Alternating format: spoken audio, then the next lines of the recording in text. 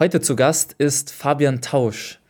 Er zählt zu den größten Podcastern im Startup-Bereich und interviewt schon seit knapp 6,5 Jahren die erfolgreichsten Startup-Gründer, vor allem in Deutschland, und wurde dafür auch auf die Forbes 30 Under 30 Liste gewählt.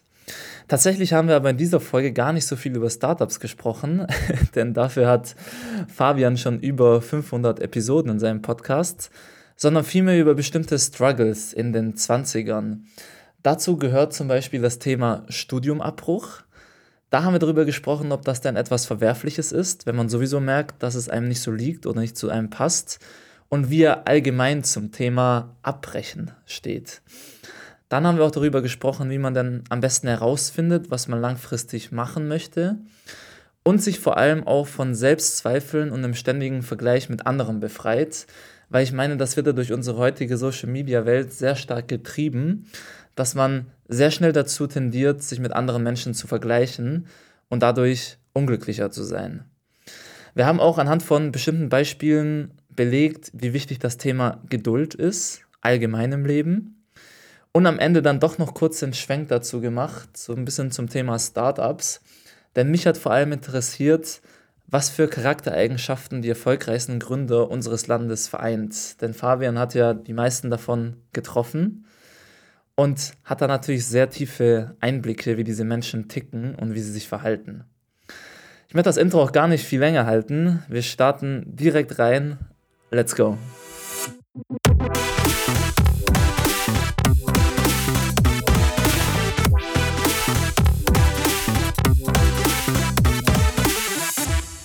Fabian, du hast ja nach der Schule auch ein Studium begonnen und so wie ich es in anderen Podcasts rausgehört habe, war das ja nicht so aus 100% Überzeugung, beziehungsweise wusstest du damals ja auch noch nicht so genau, was du überhaupt machen möchtest. Und ich denke, gerade in den Early 20s gibt es ja sehr viele Menschen, die an diesem Punkt stehen, die aus der Schule kommen und dann nicht so genau wissen, wo es hingehen soll, beziehungsweise irgendwas anfangen und dann vielleicht doch merken, dass es doch nicht so ihr Ding ist. Und mich würde interessieren, was ist deine Botschaft an Leute, die in einer ähnlichen Situation sind? Weil du hast ja dann doch deinen Weg gefunden, hast einen der größten Startup-Podcasts in Deutschland aufgebaut, mit dem du jetzt sogar in die USA expandierst, hast ja diese Woche verkündet und bist ja wirklich für jeden in der Startup-Szene bekannt. Also was ist deine Message an diese Person? Nimm uns da doch gerne mal mit auf deine Journey damals und erzähl uns deine Learnings, die du daraus gezogen hast. Ja, also wie du schon gesagt hast, ich hatte keine Ahnung, was ich machen soll. Ich wusste aber, was ich nicht machen will. Und ich habe angefangen mit Wirtschaftsmathe an der LMU in München. Mich erstmal gefreut, bin da hingezogen und habe halt nach 4 Wochen gemerkt, so, oh, ich habe da gar nicht so genau drüber nachgedacht, was es eigentlich bedeutet, Wirtschaftsmathe zu studieren.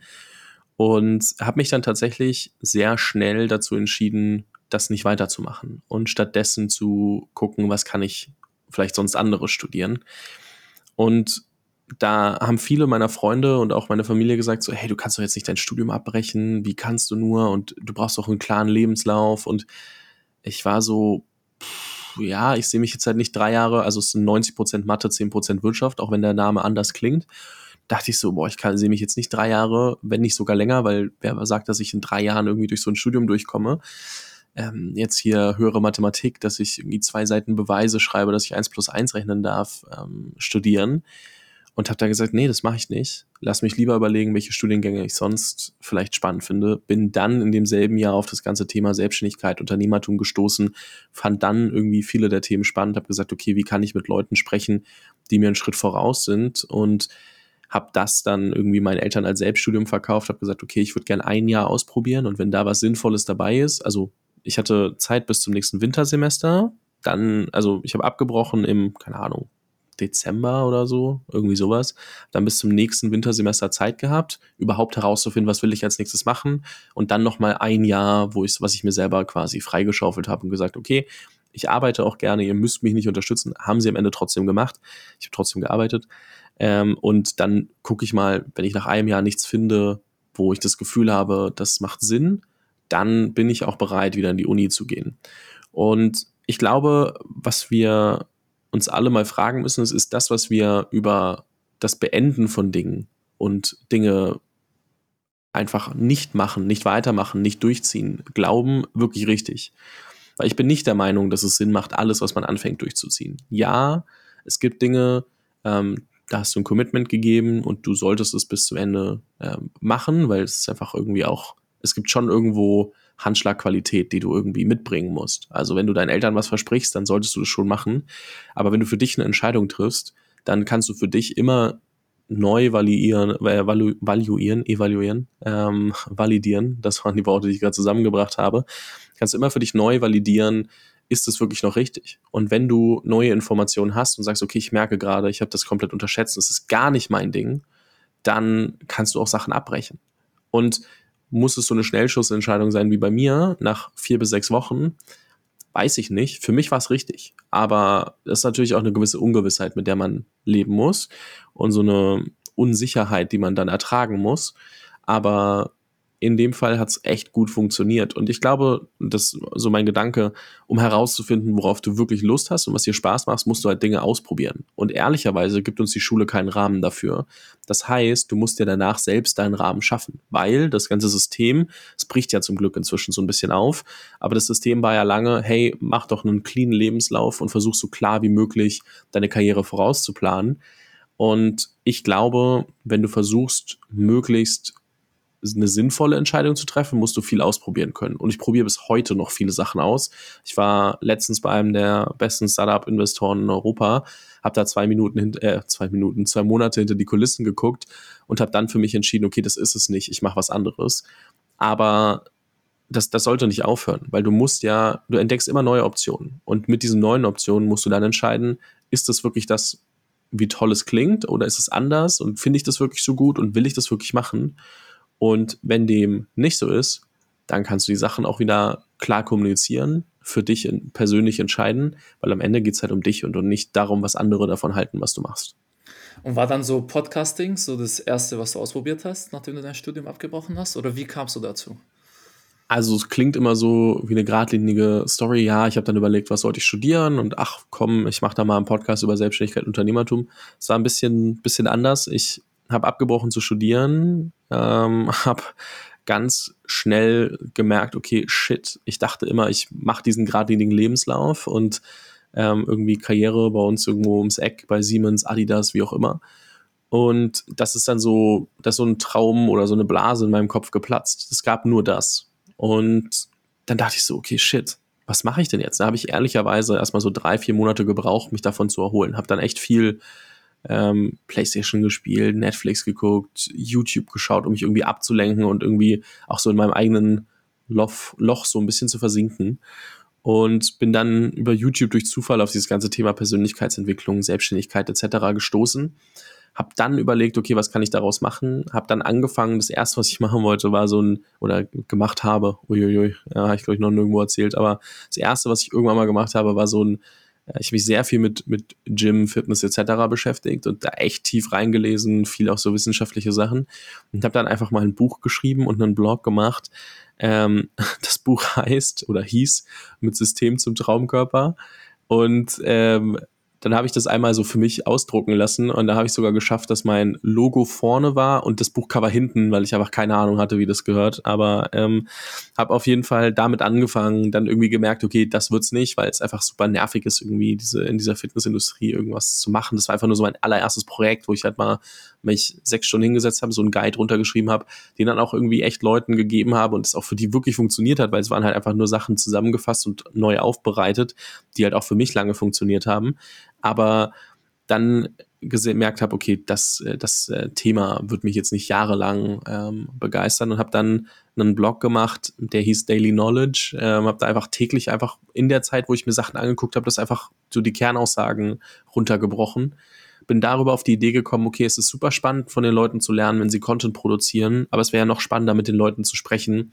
Wie kann ich es denn machen, oder wie schaffe ich es denn, mit den Leuten ins Gespräch zu kommen, die wirklich spannend sind und wie kriege ich das hin? Und ich dachte so, ja, Blog-Interviews sind halt langweilig. Ich mag persönlich keine schriftlichen Interviews, die sind für mich nicht passend. Ich würde gerne YouTube-Interviews machen, aber ich hatte kein Geld, um jetzt irgendwo hinzufahren und zu sagen, okay, ich treffe die Leute alle. Und bin dann durch Zufall auf Podcast gestoßen. Das heißt, wenn man es ganz genau nimmt, ist Podcast das dritte, was ich ausprobiert habe. Auch wenn es immer wirkt, als ob das erste wäre, weil natürlich irgendwie so einen Blog packe ich jetzt nicht auf mein LinkedIn und sage, guck mal, ich habe 3 Monate einen Blog gemacht. Aber ja, Podcast war ganz en Detail das dritte, was ich ausprobiert habe. Mega cool, vor allem in einer Zeit, wo ja Podcasts, das Medium noch gar nicht so bekannt war, beziehungsweise irgendwie noch niemand auf dem Schirm hatte, oder? Also vor 6,5 Jahren, wo du gestartet hast, gab es ja noch nicht wirklich viel im Podcast-Bereich. Es gab schon eine Handvoll Podcasts, aber also auch ein paar davon sind heute halt riesig.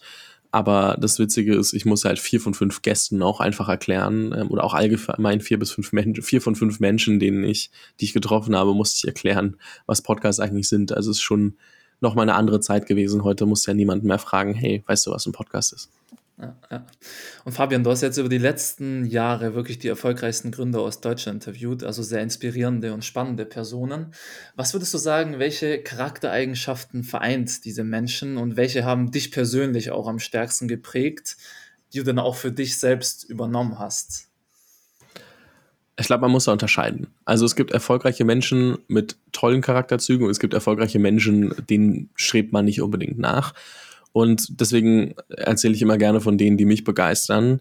Und können da später auch gerne über namentliche Beispiele reden, falls das hilfreich ist. Aber was so ein Mensch ausmacht, ich habe jetzt 450 plus Podcast-Interviews gemacht und noch viel mehr Menschen getroffen, auch oft persönlich, ob in den USA, in Berlin oder ganz woanders.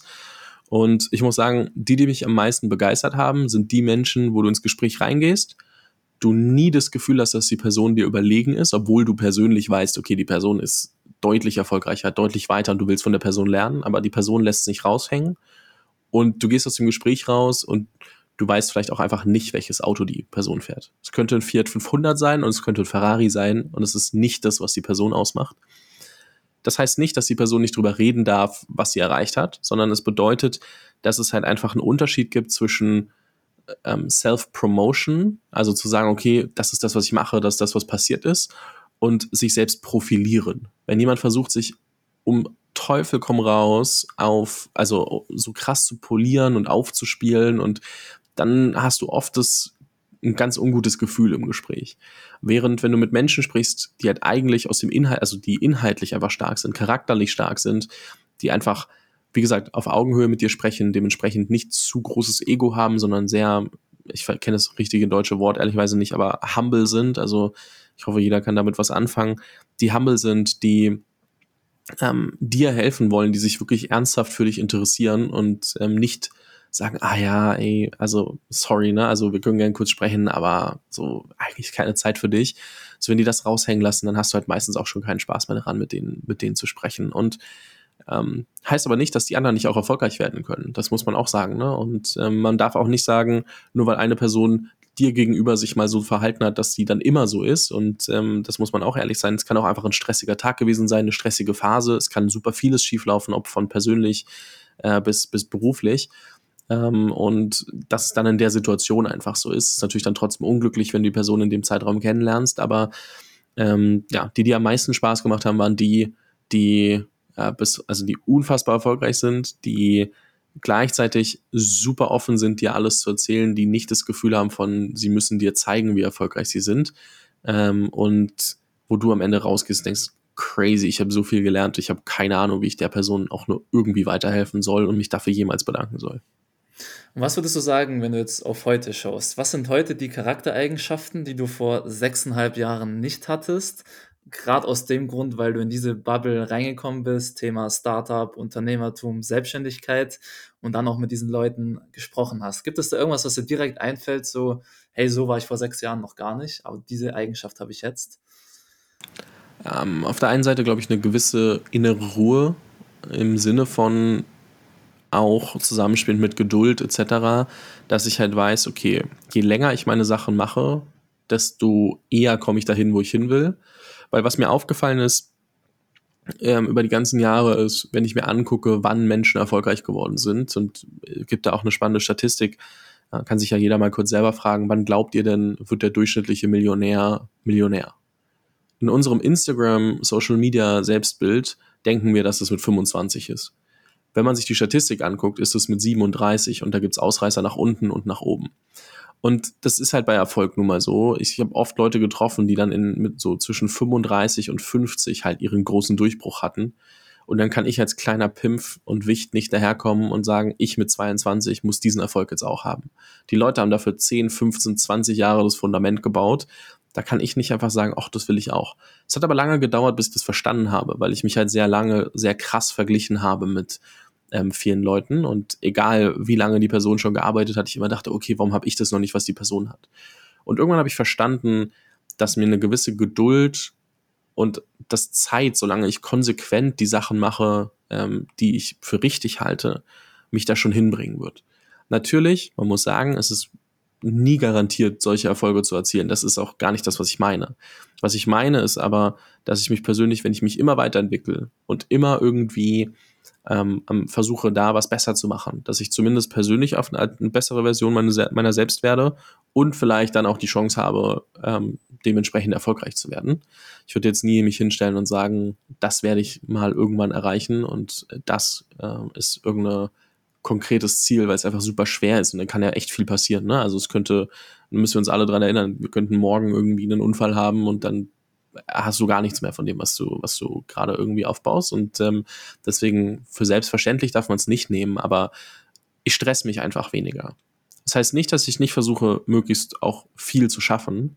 Es bedeutet aber, dass ich mir, wenn ich heute was mache, dass ich nicht glaube, dass ich morgen das Ergebnis brauche, sondern dass man nennt das immer Delaying Gratification, dass ich nicht morgen irgendwie diese ganzen Glücksgefühle und Dopamine brauche, sondern dass ich versuche, so lange wie möglich nach hinten raus die Ergebnisse zu verlagern, beziehungsweise die Erwartungshaltung. Und ich glaube, das ist auch ein Riesending. Das eine ist so zu wissen, okay, Zeit hilft mir.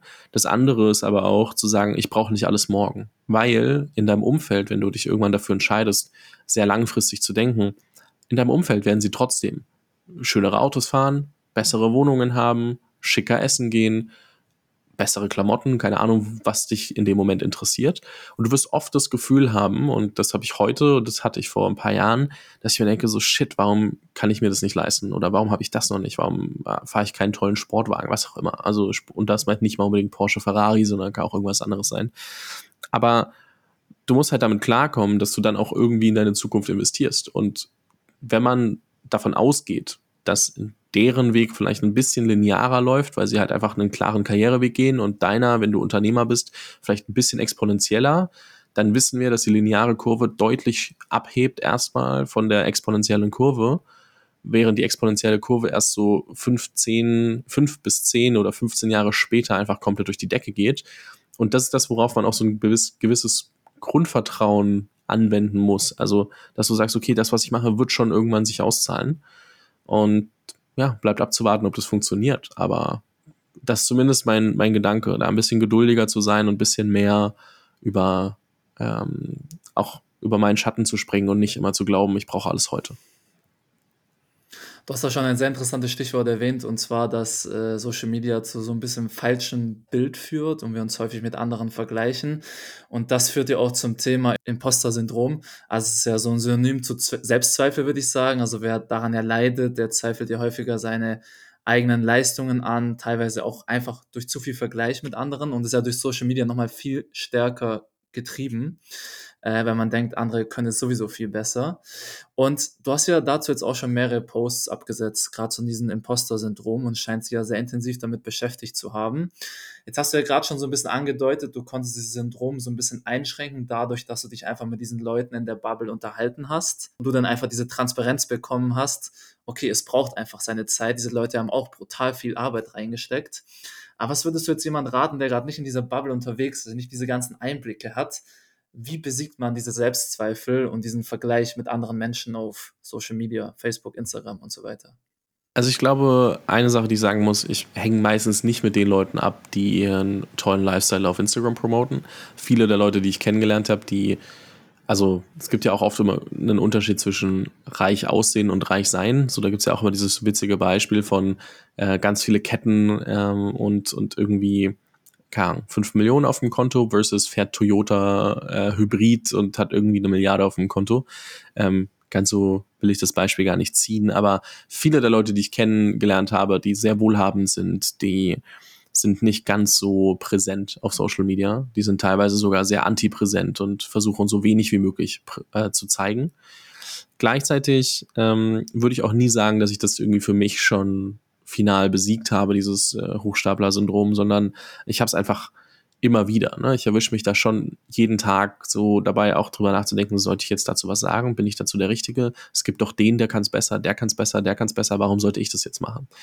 Und ich glaube, bei mir kommt es natürlich ein bisschen daher, dass ich immer mit Leuten spreche, die halt einfach deutlich weiter und deutlich besser sind als ich in den Dingen, die sie tun, weil ich halt einfach so, ich bin Generalist, ich spreche halt mit vielen Leuten, ich verstehe viele Sachen, aber so in allem bin ich jetzt auf gar keinen Fall der Beste. Nicht mal, also in vielen Dingen nicht mal, also in den Sachen, die ich regelmäßig mache. Und muss da einfach sagen, dass ich glaube, das eine Thema ist, dass ich immer jemanden kenne, der halt wirklich, wirklich besser ist. Und das andere ist, dass halt lange auch auf Social Media einfach, ich bin sehr viel auf Social Media und wahrscheinlich auch zu viel am Handy oft. Auch wenn man bei mir sagen kann, ja, das ist ja irgendwie deine Arbeit, ist es dann so immer so eine leichte Ausrede zu sagen, ach ja, komm, ist ja meine Arbeit.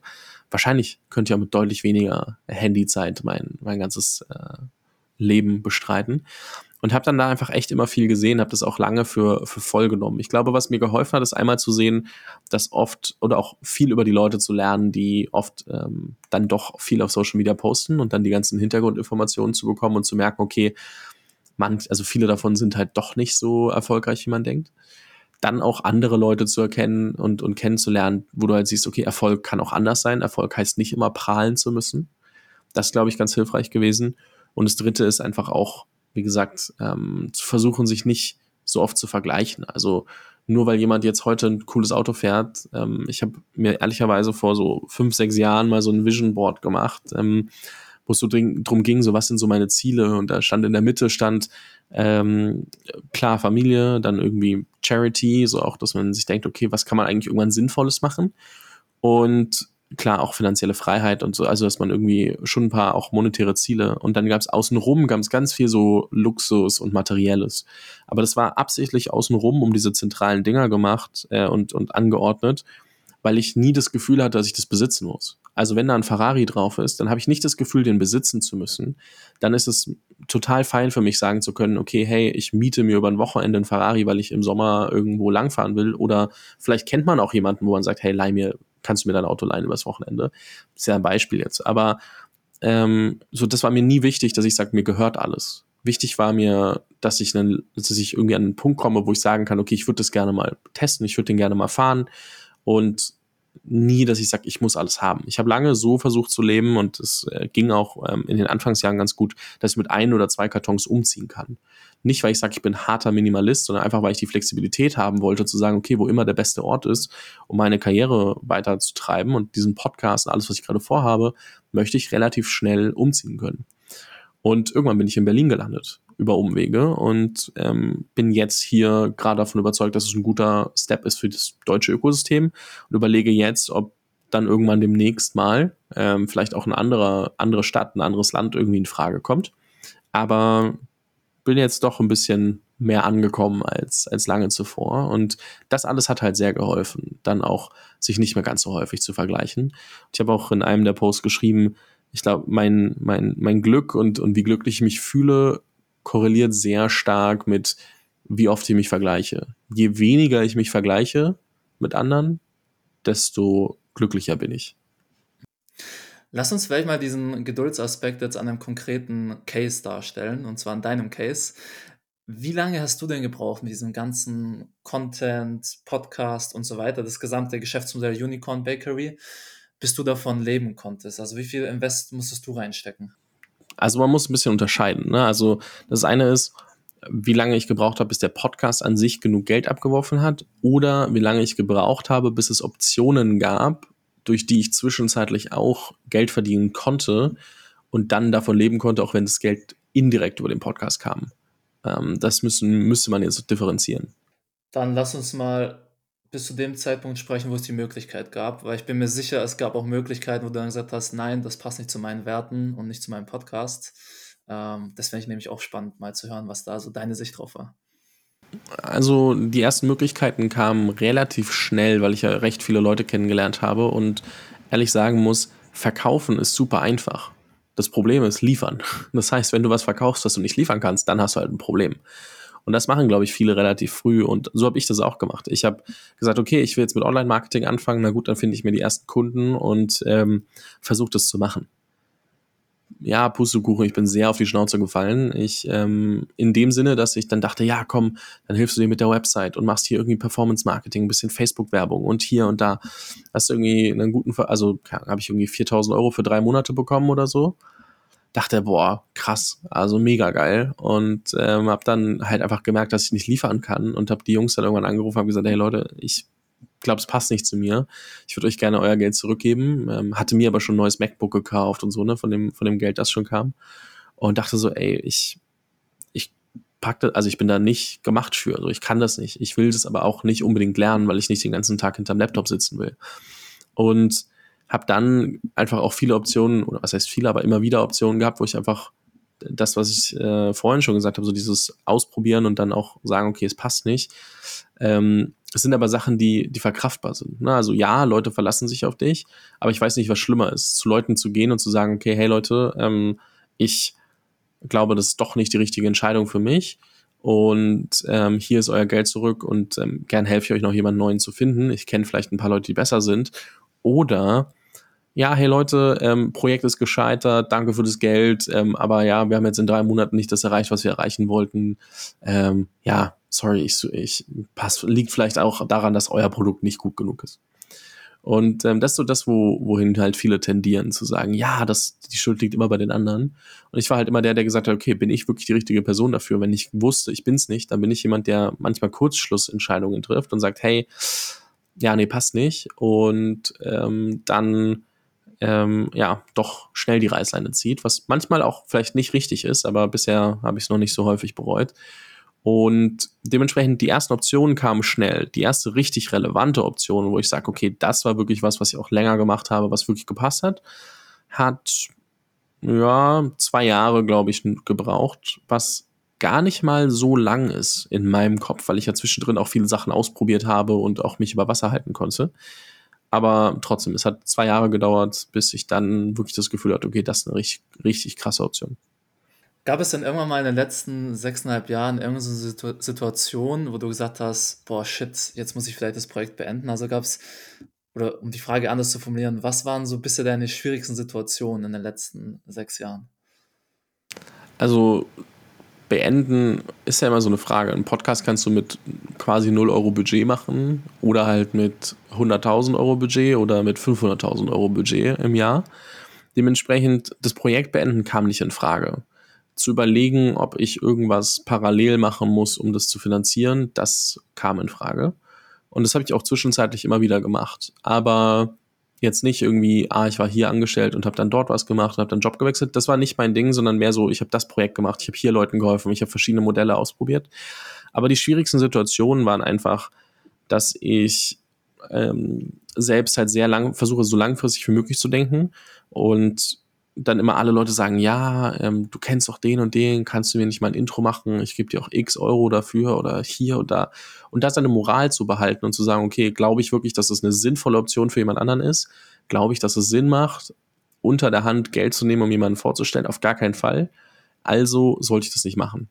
Das heißt, immer nur zu überlegen, okay, wie behalte ich meine Moral? Weil ich hatte oft genug den Moment, wo ich irgendwie noch 100 € auf dem Konto hatte oder wo ich auch irgendwie 400 € auf dem Konto hatte und für 300 € Flüge und Hotel buchen musste, um irgendwie 2 Tage bei einem Event in Amsterdam zu sein.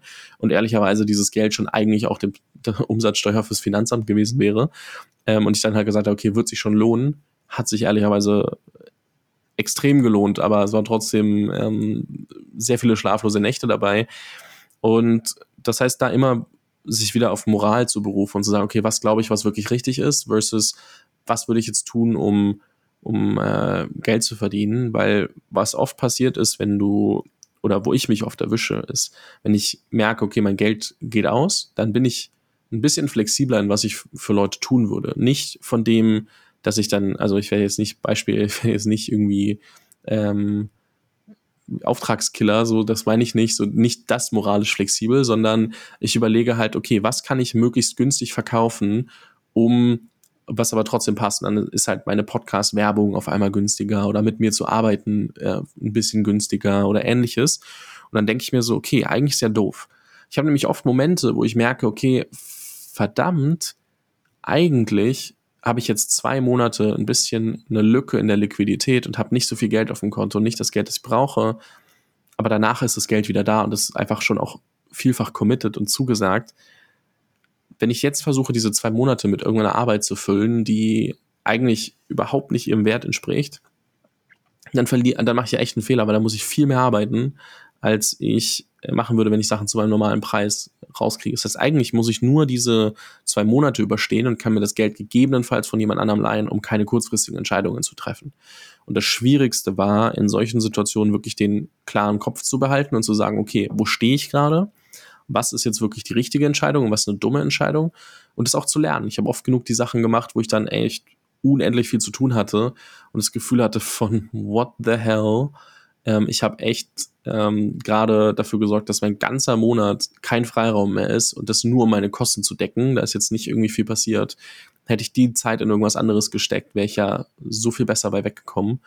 Und ja, die Entscheidung zwischen was ist richtig und was ist so eine Schnellschussreaktion, ist immer die härteste. Was ich mich immer gefragt habe oder auch jetzt noch frage, wenn ich deine Podcasts höre, du hast ja extremes Wissen über die Startup-Szene, hast auch ein sehr, sehr gutes Netzwerk. Hast du nie überlegt, einfach auch mal selber so ein Startup hochzuziehen bzw. zu gründen?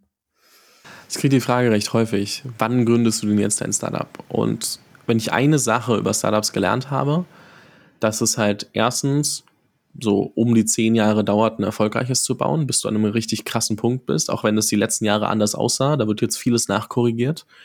Und das andere ist, dass du, wenn du Investoren dabei hast und ein großes Team hast, dass du einfach extremen Druck hast. Und ich erlebe das ja jeden Tag und ich bin immer froh, an der Seitenlinie zu stehen. Das heißt, was ich gerade mache, ist mir zu überlegen, wie kann ich aus meinem Business was Sinnvolleres bauen, was aber ohne Investoren funktioniert.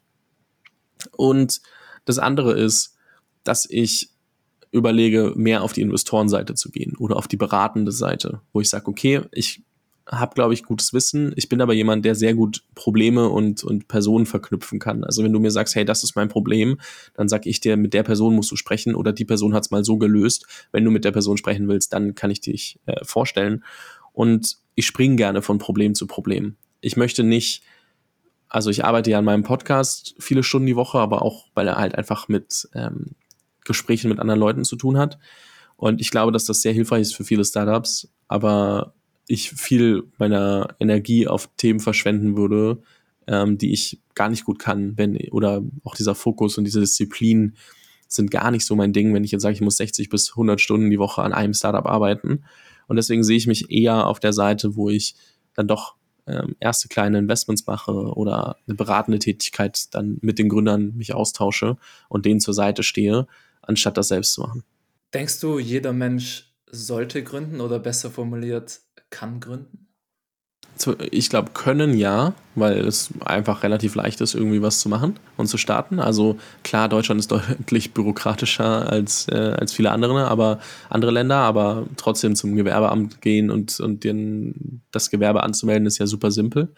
Und zwischen sollen und können sind echt große Unterschiede. Also ich glaube, man muss sich sehr genau überlegen, was man da gerade vorhat. Und man muss sich dessen bewusst sein, welchen Verzicht man eingeht. Und glaube ich, dass, wenn man es mal für sich geschafft hat und dann irgendwie über so einen gewissen Punkt hinausgeht, dass man dann sagt, hey, das war die beste Entscheidung überhaupt. Ja, glaube ich, dass alle an den Punkt kommen können. Wahrscheinlich ja.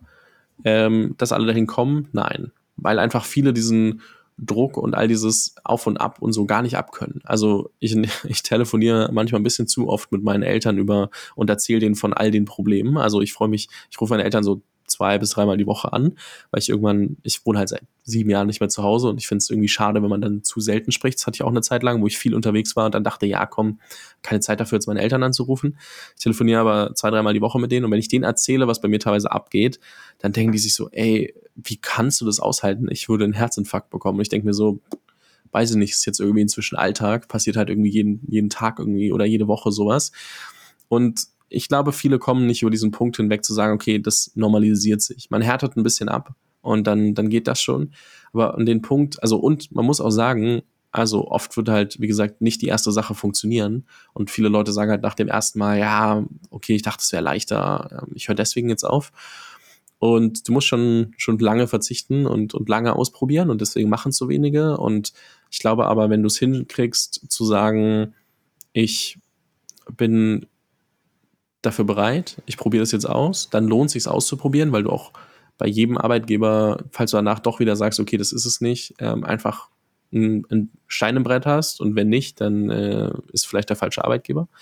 Aber ist eine ganz neue Welt, die sich öffnet. Ich glaube trotzdem nicht, dass jeder gründen sollte. Du hast ja jetzt gesagt, du stehst mehr auf der Seitenlinie und produzierst diesen Content für die Startup-Szene.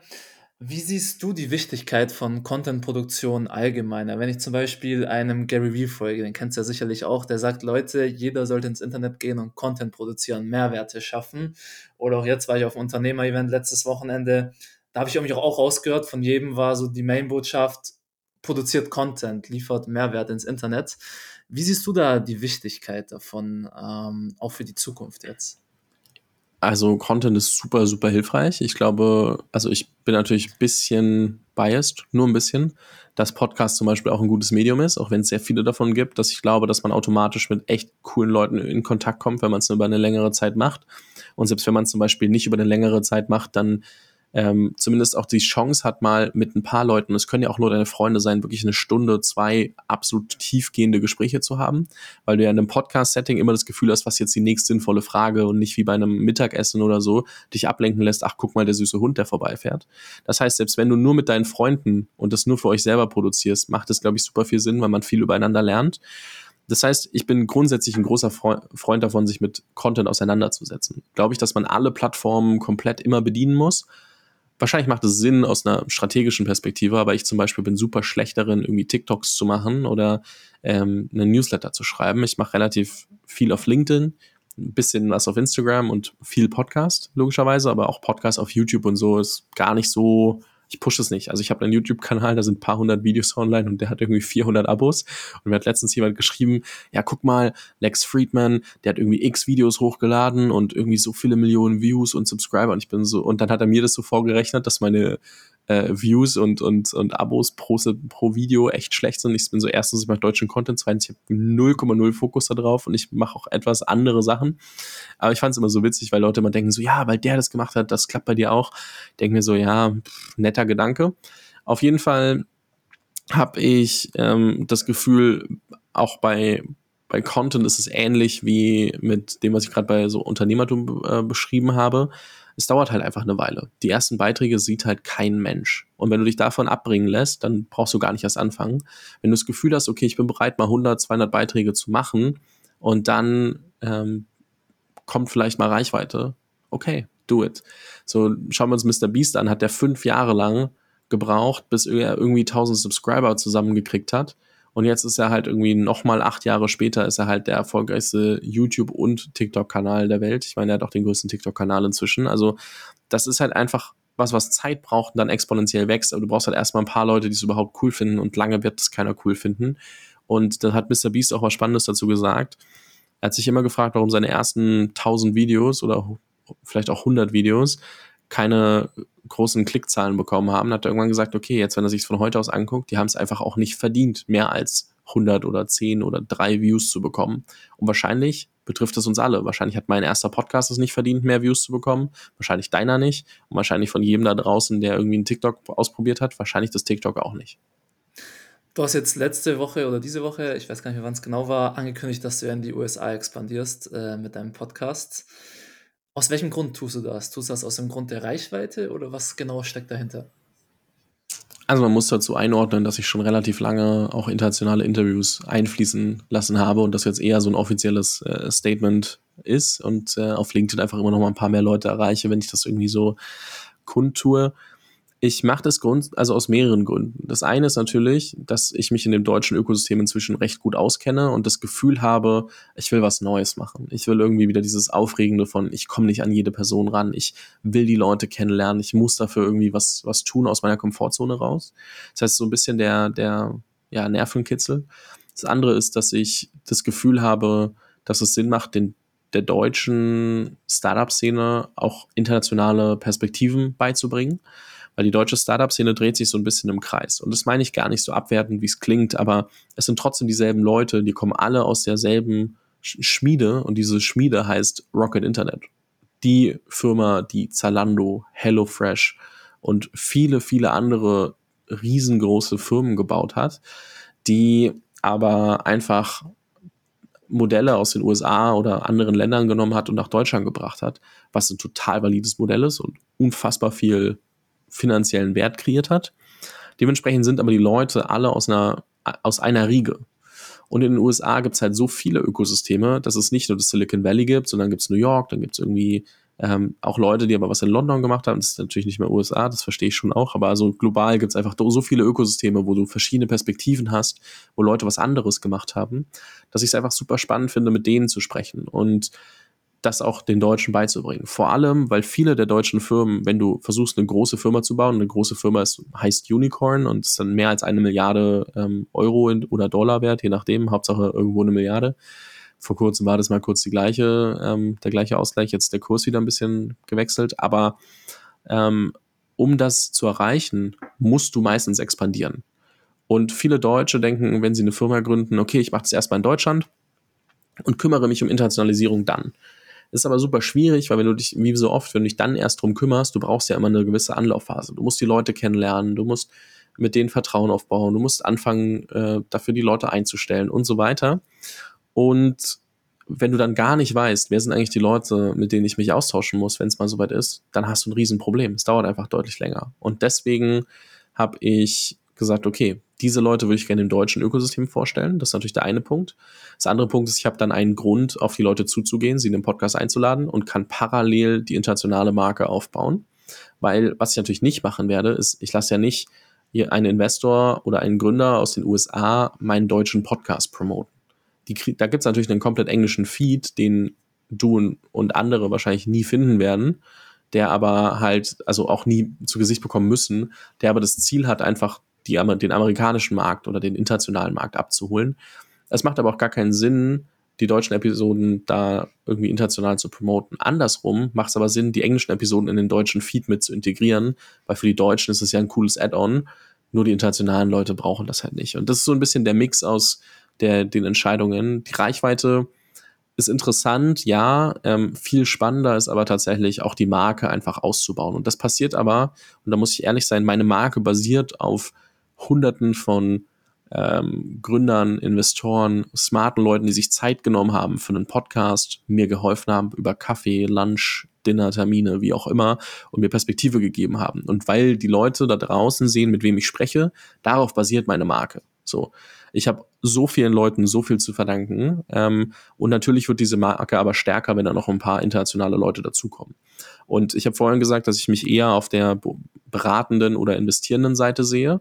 Und ich muss sagen, dafür hilft es, eine stärkere Marke zu haben, weil mag verrückt klingen für jemanden, der sich damit noch nicht beschäftigt hat, aber nur weil du jemandem Geld geben willst für sein Startup, heißt das nicht, dass du ihm Geld geben darfst.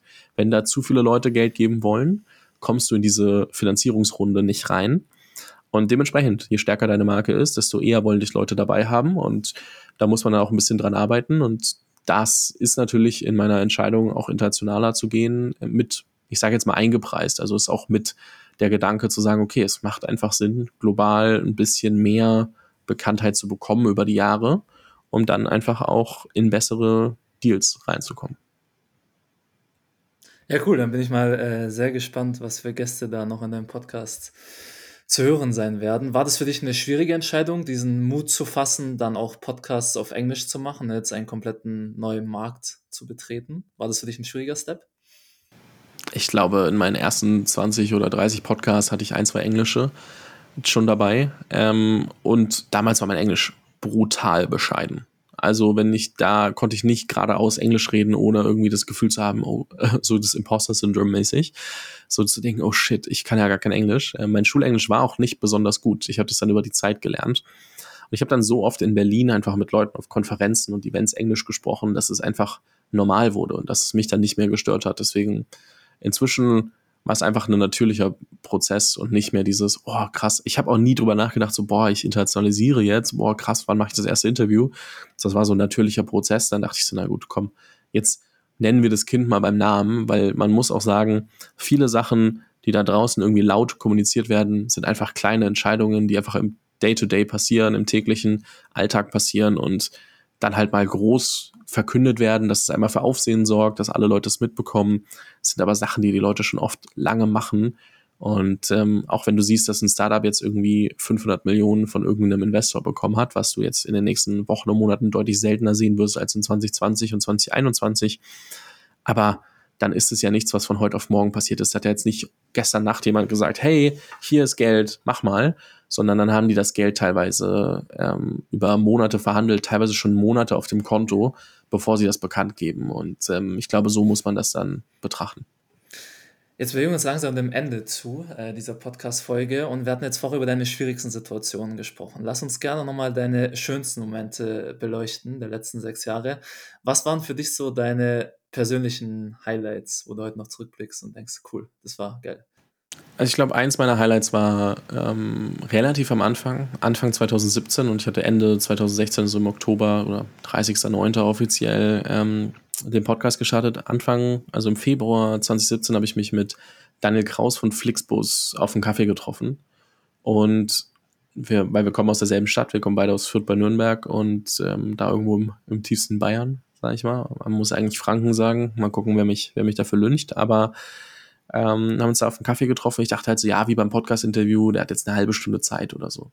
Es war ein Sonntag, muss man auch dazu sagen. Ich habe zu dem Zeitpunkt in Prag gewohnt und bin dann rübergefahren, habe natürlich gesagt, ja, ich bin in der Stadt. Und wir haben uns getroffen und haben irgendwie 2 Stunden gesprochen. Und ehrlicherweise ist dieses Gespräch für vieles verantwortlich, was ich danach getan habe, weil ich gemerkt habe, dass Daniel eine dieser Personen ist, die ich vorhin beschrieben habe. Also ich hatte nie das Gefühl, auch wenn dann Flixbus haben da schon irgendwie 15 Millionen Menschen genutzt oder so. Ich habe nicht das Gefühl gehabt, dass er in irgendeiner Form sich besser fühlt, irgendwie profilieren muss oder irgendwas anderes, sondern er einfach super offen auch darüber gesprochen, was ich cool finde, was ich mag, wo er mir helfen kann und so weiter. Und auch bis heute noch, also Riesenrespekt und großes Dankeschön auch immer. Und das weiß er auch und wir besprechen auch noch häufig. Und was er aber auch gesagt hat, und das hat für mich irgendwie im Kopf ein bisschen so einen Schalter umgelegt, ist, dass er öfter mit Leuten wie mir sprechen würde und er einfach nur nicht oft genug gefragt wird. Und was ich dann gemacht habe, ist von Leuten, die so damals schon Personenmarken waren, die aber mehr so in dieser Coaching- und Marketing-Welt gelebt haben, mich auf Leute zu konzentrieren, die wie Daniel irgendwie eine Firma aufgebaut haben, die unseren Alltag verändern, so wie Flixbus oder dann Tarek von About You oder andere, wo ich einfach die Leute hinter der Marke kennenlernen wollte. Und das hat einfach einen krassen Unterschied gemacht, weil die Leute einfach eher der Persona entsprechen, die ich vorhin besprochen habe oder erwähnt habe, als jetzt jemand, der sich dauernd auf Social Media profiliert. Und habe dann darüber einfach unfassbare Leute kennengelernt. Und das war, glaube ich, so eins meiner Highlights, was auch auf jeden Fall mit dafür verantwortlich ist, dass wir heute hier sitzen. Fabian, du rundest ja deine Podcasts immer nur mit so ein paar Abschlussfragen ab, fiel mir gerade ein. Und jetzt ist mir gerade auch noch eine spontane Frage gekommen, als du das mit dem Flixbus-Gründer erwähnt hast. Wer ist eine Person, an der du schon länger dran bist, die du unbedingt interviewen möchtest, aber es bisher noch nicht geschafft hast, sie zu überzeugen? Ehrlicherweise bin ich in sowas echt schlecht, weil ich überlege mir immer, okay, wer ist die Person, wer kann mir die Person vorstellen und dann kommen wir da einfach immer recht zügig voran und ich könnte natürlich jetzt sagen, ja, ein Jeff Bezos wäre toll oder ein Evan Spiegel von Snap oder keine Ahnung, aber die habe ich noch nie versucht irgendwie so richtig. Ich habe nicht so den ich jede Woche oder jeden Monat irgendwie versuche nachzuhaken und anzusprechen. Es gibt schon ein paar Leute, die ich natürlich spannend finde. Und ich war jetzt in New York und klar wäre es cool gewesen, irgendwie einen Gary Vaynerchuk zu treffen, weil ich einfach viel Content auch schon 2017 konsumiert habe. Also ehrlicherweise muss ich aber dazu sagen, dass ich halt weiß, dass es in den nächsten 2, 3, 4 Jahren passieren wird. Ich spreche gerade mit seiner Chief Heart Officer, das ist quasi Chief People Officer, so seine rechte Hand, die das komplette Team aufgebaut hat. Und Sie meinte auch so, ja, es ging auf jeden Fall hin, dauert halt, also er war einfach in Europa, als ich in New York war. Und so solche Sachen, wo man halt einfach merkt, okay, die Leute werden erreichbarer. Und es gibt immer noch Leute, die ich spannend finde, aber es ist so, wenn ich wahrscheinlich sage, okay, wen ich noch nicht ranbekommen habe, obwohl ich es versucht habe, dann wäre es wahrscheinlich halt das Beispiel Gary Vaynerchuk. Ja, mega, ich freue mich drauf. Wie du sagst, ich glaube, manchmal muss man einfach nur den Mut fassen, einfach mal fragen. Ich glaube, da scheitern schon viele Leute dran, einfach mal zu fragen. Und dann wird man, glaube ich, auch häufig positiv überrascht, wenn plötzlich eine Antwort kommt. Ja, machen wir. Dazu was Ergänzendes. Ich glaube halt, also eine Sache, in der ich verdammt gut geworden bin, ist sehr bestimmt, aber nicht unangenehm danach zu fragen, ob mir jemanden vorstellen kann. Und ich sage das gar nicht, um irgendwie anzugeben, sondern ich glaube, das ist einer der besten Skills, die man entwickeln kann heutzutage. Weil was damit möglich wird, ist, dass du musst halt die Optionen und die Chancen kreieren. Es geht nicht darum, dass jemand sagt, hey, willst du nicht mal mit der Person sprechen oder hey, du solltest mal die Person kennenlernen, hast du schon mal darüber nachgedacht? Sondern es geht schon darum, dass du dir Gedanken machst. Also ich nehme ein Beispiel. Ich war jetzt gerade in New York 2,5 Wochen. Eigentlich waren nur 9 Tage geplant. Aber was ich gesagt habe, ist, okay, ich fliege jetzt nach New York. Das heißt, ich gucke mir an, wer kennt wen und ich frage die alle, ob sie mir Leute vorstellen können. Ich frage die aber nicht, hey, ich fliege nach New York, wer glaubst du, wen sollte ich kennenlernen? Sondern ich habe LinkedIn genommen, habe mir überlegt, wer ist in New York wahrscheinlich gut connected, habe dann geschaut, okay, welche Leute davon finde ich spannend und habe gesagt, hey, du Philipp, du Alex, du Adrian, kannst du mir den und den vorstellen? Und dann sagen die Leute, den kenne ich gut, den kenne ich nicht so gut, den kenne ich gut. Und dann schickst du denen so einen 3-Zeiler oder meinetwegen auch 5-Zeiler, wenn es irgendwas Komplizierteres ist und sagst, hey, kannst gerne weiterleiten. Sag gern Bescheid, ob die Person Ja oder Nein gesagt hat. Boom. Wie viele Leute ich getroffen habe, die weit außerhalb meiner Liga sind, einfach nur, weil ich gefragt habe und die Leute dir, wenn du einen sinnvollen Grund hast, die Leute auch gerne vorstellen, ist absurd. Und ich glaube, da muss man einfach ein bisschen, ich nenne es mal dreister werden, aber man darf nicht unangenehm werden. Also darfst jetzt nicht sagen, hey, du hast doch gesagt, du stellst mir den vor, sorry, aber ich finde es jetzt voll schade, dass das nicht geklappt hat. Who cares? So, dann musst du halt einfach nochmal nach jemand anderem fragen. Oder vielleicht kann eine andere Person dir die Person besser vorstellen, als die du gefragt hast. Aber du musst halt irgendwie trotzdem fragen, hey du, wenn du dich wohlfühlst, würdest du demjenigen einen kurzen Text weiterleiten, ob wir uns nicht treffen können. Ich fände es super spannend, mit der Person zu sprechen.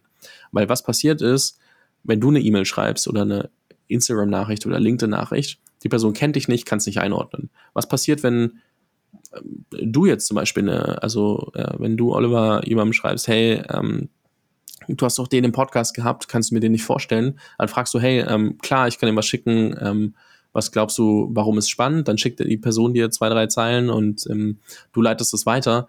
Die Person, die du im Interview hattest, liest es und denkt sich, ah ja, cool, Oliver, mega Podcast, hat echt Spaß gemacht.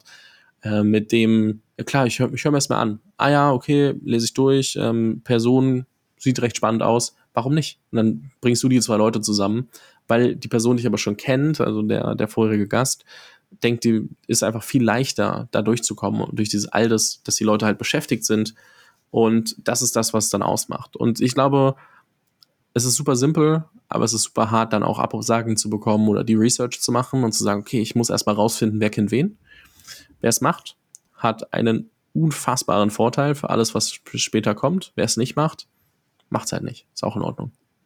Ja, das hat ja auch Brian Chesky, glaube ich, mal in einem Interview gesagt, der Gründer von Airbnb. Was waren so deine Top 3 Erfolgsfaktoren? Einer davon war auch, anzufangen, Fragen zu stellen an die richtigen Leute und überhaupt um Hilfe zu bitten. Deswegen coole Abrundung dieser Folge. Fabian, jetzt noch die Frage für jemanden, der hier zuhört und sagt, wow, ich habe Interesse, Fabian seine Podcasts zu hören. Also zum einen hast du ja von der Unicorn Bakery das Produkt Podcasts, wo man verschiedene Gründerstories hören kann. Du hast jetzt vorher erwähnt, du hast auch noch ein paar andere Produkte. Gibt es da noch irgendwas, was du hier teasern möchtest, vorstellen möchtest an jemanden, der da interessiert ist in die Richtung? Ob das so richtig Produkte sind, weiß ich nicht. Aber also ich habe ein LinkedIn-Profil, wo ich relativ viel auch teile. Und ansonsten gibt es, glaube ich, einen WhatsApp-Newsletter, wo man auch immer wieder so ein paar Insider-Infos oder so bekommt, die ich vielleicht jetzt nicht unbedingt auf LinkedIn teilen würde oder sowas. Aber ansonsten ist, glaube ich, der Podcast ein sehr, sehr guter Weg, gerade wenn man sich über die verschiedenen Sachen, also Teile des Aufbaus und der Gründung eines Startups Gedanken machen möchte und dazu mehr lernen will, dann ist Podcast eine fantastischer Startpunkt. Ja, mega cool. Vielen, vielen Dank dir, Fabian. Man muss dazu sagen, Fabian kam gestern oder vorgestern erst aus den USA zurück. Das heißt, ist noch im Jetlag-Modus. Hat ja trotzdem die Zeit genommen, hier seine Learnings zu teilen. Und dafür danke ich dir vielmals, Fabian. Ja, ich danke für die Einladung. Ich hoffe, man hat nicht gemerkt, dass ich irgendwie gejetlaggt bin und ansonsten bin ich sehr gespannt, was hier noch so alles für Content kommt. Cool, danke dir.